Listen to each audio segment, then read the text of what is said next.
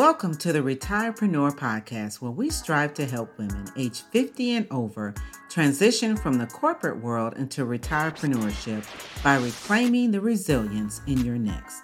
I'm your host, Joy Disrow. Each Thursday, you'll hear from guests, much like yourself, discuss how they built their own retirepreneur empires. I will provide you with inspiration, resources, and tips on taking charge of your mindset, health, and wealth in this phase of life. You will hear from influencers, financial and business-minded experts, as well as authors that will help you navigate your retirement journey. If you're trying to determine when and how you can retire and pivot from the corporate world into a plan B and C, then this podcast is for you. Let's make it happen. Well, welcome back to the second episode of 2021, and this is actually the 17th episode of the Retirepreneur Podcast. So I'm so glad you're listening. In my last episode, I asked us to take a pause. A pause. And this was due to, the recent events that happened at our nation's capital a few weeks ago, nearly 3 weeks ago now. But after yesterday, seeing a new administration take office with President Joe Biden, it does indeed feel like it's a new day. A new day has begun. So this week, I wanted to play a special celebratory for the first woman to hold the office of Vice President of the United States, Madam Vice President Kamala Harris. So no matter what political association you are or have been or none at all, that's fine. This is just a huge advancement for all women, particularly, of course, of all women of all color, women of color, and from all backgrounds. So in honor of just this fabulous time that many women we are seeking, and especially again women of color in the workforce settings, or even if we're contemplating and have pivoted this last year into our own businesses, or thinking about retiring, thinking about starting an online business or a actual brick and mortar entrepreneurship, transitioning to a different career or industry. It's the right time. It is our time as women. Even at age 50, 55, 65, 75, 80, whatever you want to do it, and it's our time. But one of the highlights of yesterday's inauguration, as many of you maybe have heard, read about, have seen on television all day yesterday and today, was a poet named Amanda Gorman, who has become the youngest poet to write and recite a piece at a presidential inauguration, following in the footsteps of others such as Robert Frost and Maya Angelou. Now, I had never heard of Amanda. I actually recall a segment on, I think, the Today Show, or the Third Hour, whatever I think it's called. It was a small episode when she was on, and I just didn't remember her name, but I just remember a small clip about her being a young poet at the time. She was several years younger. She is only, I think, 22 now, and she was amazing. I was struck by her and her poise. It was all over social media, and I was posting about her, but then I said, let me research her. Let me just find out a little bit more about her. And I haven't finished all my research, but I said, I'm going to dedicate this episode just to her work. I'm just so proud of her. I know she's going to do great things. And of course, she wants to be president one day. She even stated that in one of her interviews. And I was reading one from Anderson Cooper. I wanted to give our listeners a little bit of history about her, for those that don't know. And of course, I'm learning too. She is an American poet, and she attends Harvard University Her work focuses on issues of oppression, feminism, race, as well as African dysphoria.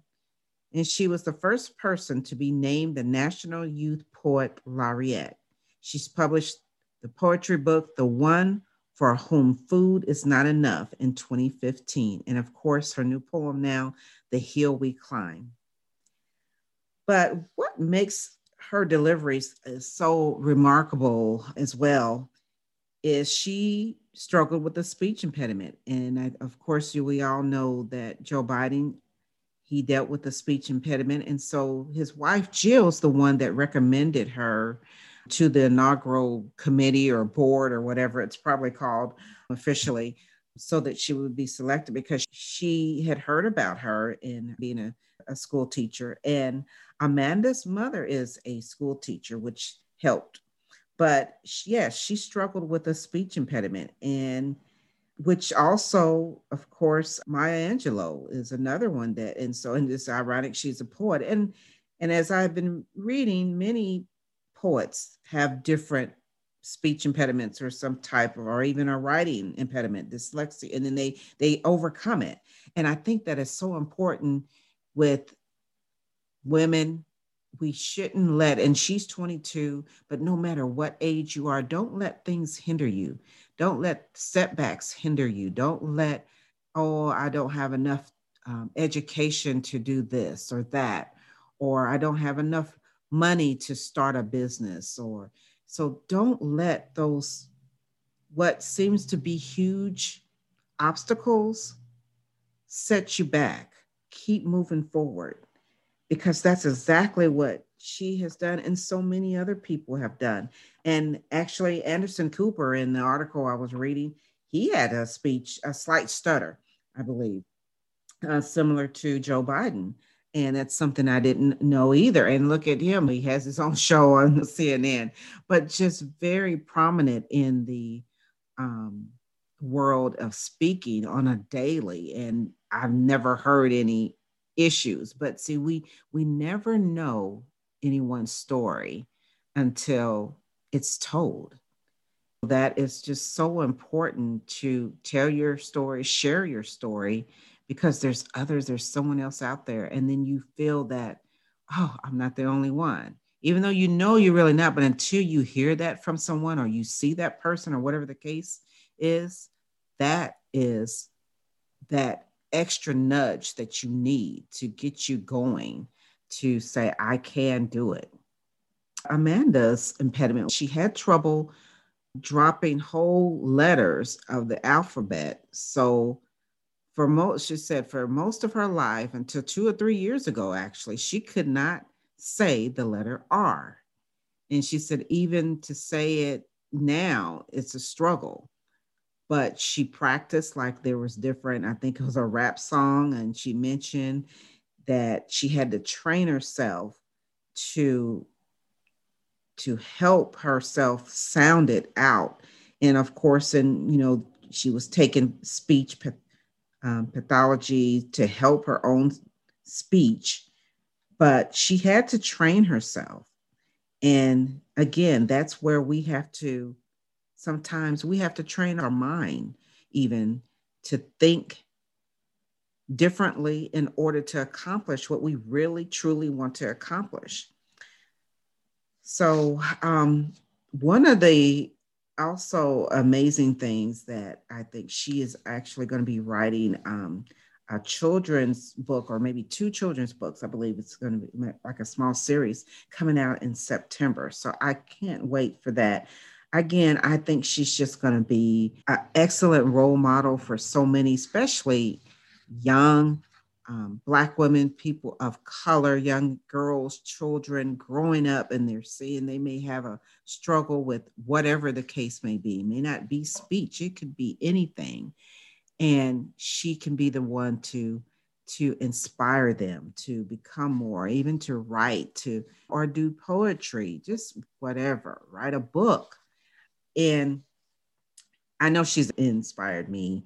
Here I am, 55 years old, but still, it doesn't matter the age, as I stated.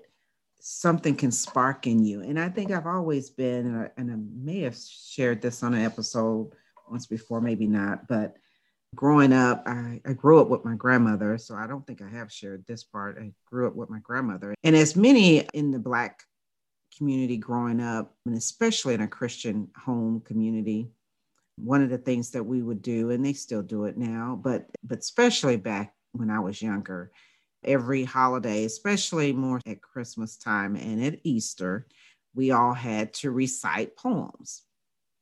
And most of us, we had to recite, we had to memorize them, of course. And I was fairly good at memorizing. Actually, I guess pretty good, very good. And I would always get the longest ones, and everybody was always getting the shorter ones. And I was like, why do I have to have these long ones? And my grandmother she would, oh my goodness, she would go over and over and over, and I would get them, And I was reading out of Frost. I remember I was reading out of, it was another lady, and I remember the book cover, but I can't remember the name now. But I love the poems in there, and they were, of course, Christian poems for different occasions, for Easter, around Christmas, or for general. And there would be times when I would just recite a poem that was just of faith at a particular program. And I remember I had finally turned, and I started probably doing this maybe at 7, and I know I would recite long ones up until 14, which is what I'm about to say, but I know there would be like a page. I don't remember how many lines, but it was probably at least, I don't know, maybe 25, 30 lines that I would recite each year I would gradually go up more and more. But I know everyone else, even by the time I was getting 12 or 13, they still had maybe seemed like 4 lines that they were saying, and they had trouble with that. So I have to remind some of my school friends and church buddies back then, if they remember reciting those and teasing me that I had the long ones. But anyway, I digress a little bit. But by the time I turned 14, I was dating actually my husband now. And so my mind wasn't really focused, and just a new love. So it was time for me, and it was not a particular holiday, but I know it was a big event at a church program that we were having. And I had to recite this poem that I thought I knew it. I had rehearsed and rehearsed, and it was a long one. It was several minutes long. But I messed up. I did not know it. And it was funny. See, my grandmother played the piano. And so when I was in front of the congregation, I was always up like in the pulpit, so to speak, but right near my grandmother, which was by the piano. And I could hear her, just sit down, sit down, sit down. And I wouldn't sit down for some reason because I knew it, but I couldn't move. And I was just stuck. And I just could not get it out. But finally I did. I just sat down, but I was so embarrassed. And it was like tons of people. And like our church was very small, and then we didn't have a huge congregation, because this particular Sunday, it was an afternoon, and it was like filled. And there was other young people there, because I think they were performing, singing, and from another, all these different churches. And it was like all these people that, it was just like, and I couldn't believe I just basically bombed. But I know what it was. I was not focused. Seeing my boyfriend, so I probably had seen him during the week or something. So just not focused. So here this young girl is. I say that it just reminded me of the poems that I used to recite. I was nowhere near this lady here at all. That's why it resonated with me so much, just because I love poems. I do. And I love hearing them read. I love Maya Angelou. That's one of my favorites.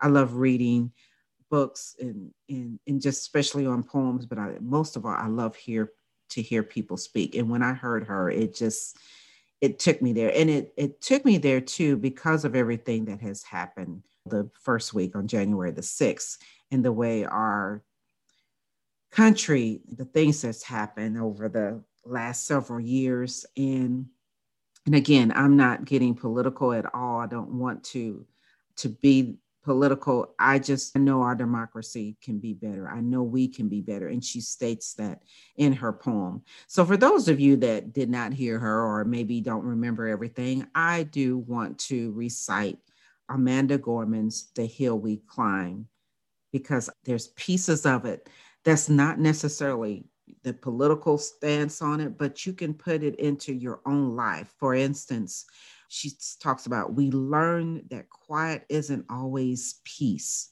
That's so powerful. And that's the same in the workforce. And I immediately thought about that as sometimes we're always quiet. We don't speak up, especially women. We don't ask for more money. We don't ask for those mentoring opportunities. We don't ask for to work on projects as much. We don't speak up enough. And I know I was always guilty of that. But it came to a time where, okay, I am going to speak up. And you reach that point. If you're that type of person that you you like to sit back and just be behind the scenes, so to speak, if you're working on a project, depending on the industry and type of work you do. Sometimes you have to speak up and speak up for yourself and for others. And sometimes we're always good to speak up for others and not ourselves, because I have done that as well. And then just sit by the wayside and don't do anything for yourself. So that was one point, too, that is similar. And then in another stance, she says, somehow we've weathered and witnessed. And sometimes that's the same in our life. And we weathered our life storms and trials. We've been sidelined maybe in the workforce over the years, redlined, demoted, passed over, whatever the case may be. Even in business, didn't get the client that we thought, but that's things that we can you can weather through the storm, even though we witnessed the wrongdoing, but we can still continue on. But she states we're striving to forge a union with purpose. So in that same sense, we can strive for our own life purpose, our mission. What are our goals? Here's the new year, 2021. What is your real life's purpose? Now that we've had this year behind us with everything that's going on, even though we're still going through this pandemic, we're still, so to speak, quarantined to our homes mostly, but we still have a life purpose. And maybe our purpose has changed even. Maybe we thought we knew what our life purpose, and if we hadn't achieved it or started on it, maybe it is different. And so hopefully you're thinking through that and to understand that you can change. You can change the purpose or goal. It's okay to do so. Let me get into this poem that this brilliant young lady, Amanda Gorman, wrote for and recited for the inauguration of Joe Biden and Vice President Harris. Of course, I won't give it any due diligence that she did yesterday. So those of you that are listening, I appreciate you. So this was, again, Amanda Gorman, called The Hill We Climb. When day comes, we ask ourselves, where can we find light in this never-ending shade? The loss we carry, a sea we must wade. We've braved the belly of the beast. We've learned that quiet isn't always peace. And the norms and notions of what just is isn't always justice. And yet the dawn is ours before we knew it. Somehow we do it.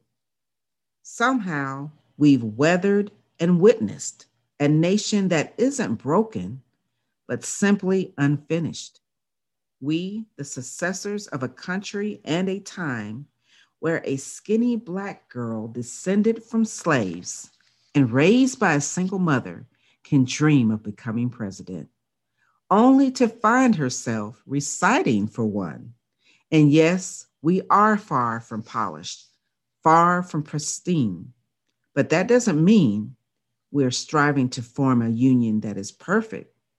We are striving to forge a union with purpose, to compose a country committed to all cultures, colors, characters, and conditions of man. And so we lift our gazes not to what stands between us, but what stands before us. We close the divide because we know to put our future first. We must first put our differences aside. We lay down our arms so we can reach out our arms to one another. We seek harm to none and harmony for all. Let the globe, if nothing else, say this is true. That even as we grieved, we grew. That even as we hurt, we hoped.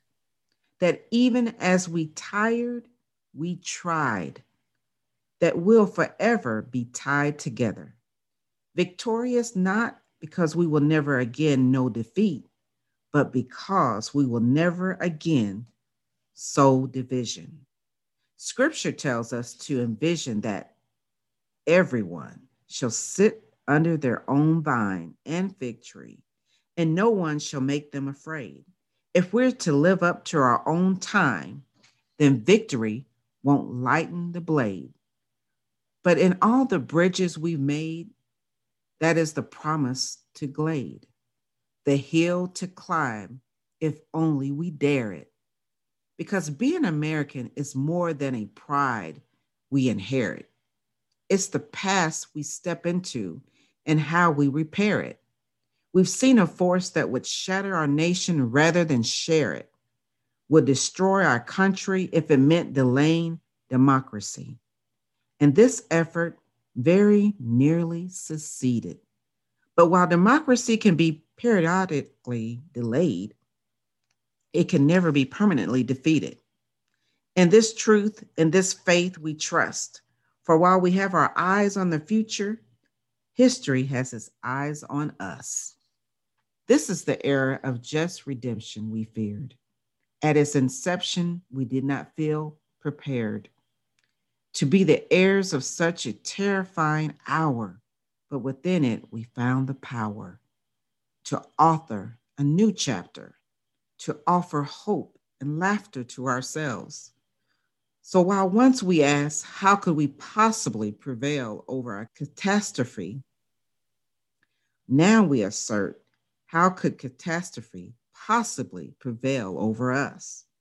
We will not march back to what was, but move to what shall be, a country that is bruised but whole, benevolent but bold, fierce and free. We will not be turned around or interrupted by intimidation because we know our inaction and inertia will be the inheritance of the next generation. Our blunders become their burdens, but one thing is certain. If we merge mercy with might and might with right, then love becomes our legacy and change our children's birthright. So to let us leave behind a country better than the one we were left, with every breath from my Brown's pounded chest, we will raise this wounded world into a wondrous one. We will rise from the gold-limbed hills of the West. We will rise from the wind-swept Northeast, where our forefathers first realized revolution. We will rise from the lake-rimmed cities of the Midwestern states. We will rise from the sun-baked South. We will rebuild, reconcile, and recover in every known nook of our nation, in every corner called our country. Our people, diverse and beautiful, will emerge, battered and beautiful. When day comes, we step out of the shade of flame, and unafraid, the new dawn blooms as we free it. For there is always light, if only we're brave enough to see it, if only we're brave enough to be it. Be light, everyone. I hope you enjoyed that passage from Amanda Gorman, and take heart. Not only is it just about our country and the democracy, but it's for our everyday life and our everyday lives in the workforce, out of the workforce. So again, be the light. See you next week. I sure hope you were able to take away a gem or nugget from this episode. Make sure you send out an SOS to all your friends, that is, share or subscribe to this podcast. We're on a mission to help inspire, motivate, and transform as many women as we can transition into their best next chapter and advance in their retirement journey to better health and financial wellness. See you in the next chapter every Thursday right here on The Retirepreneur. Again, I'm your host, Joy Disrow.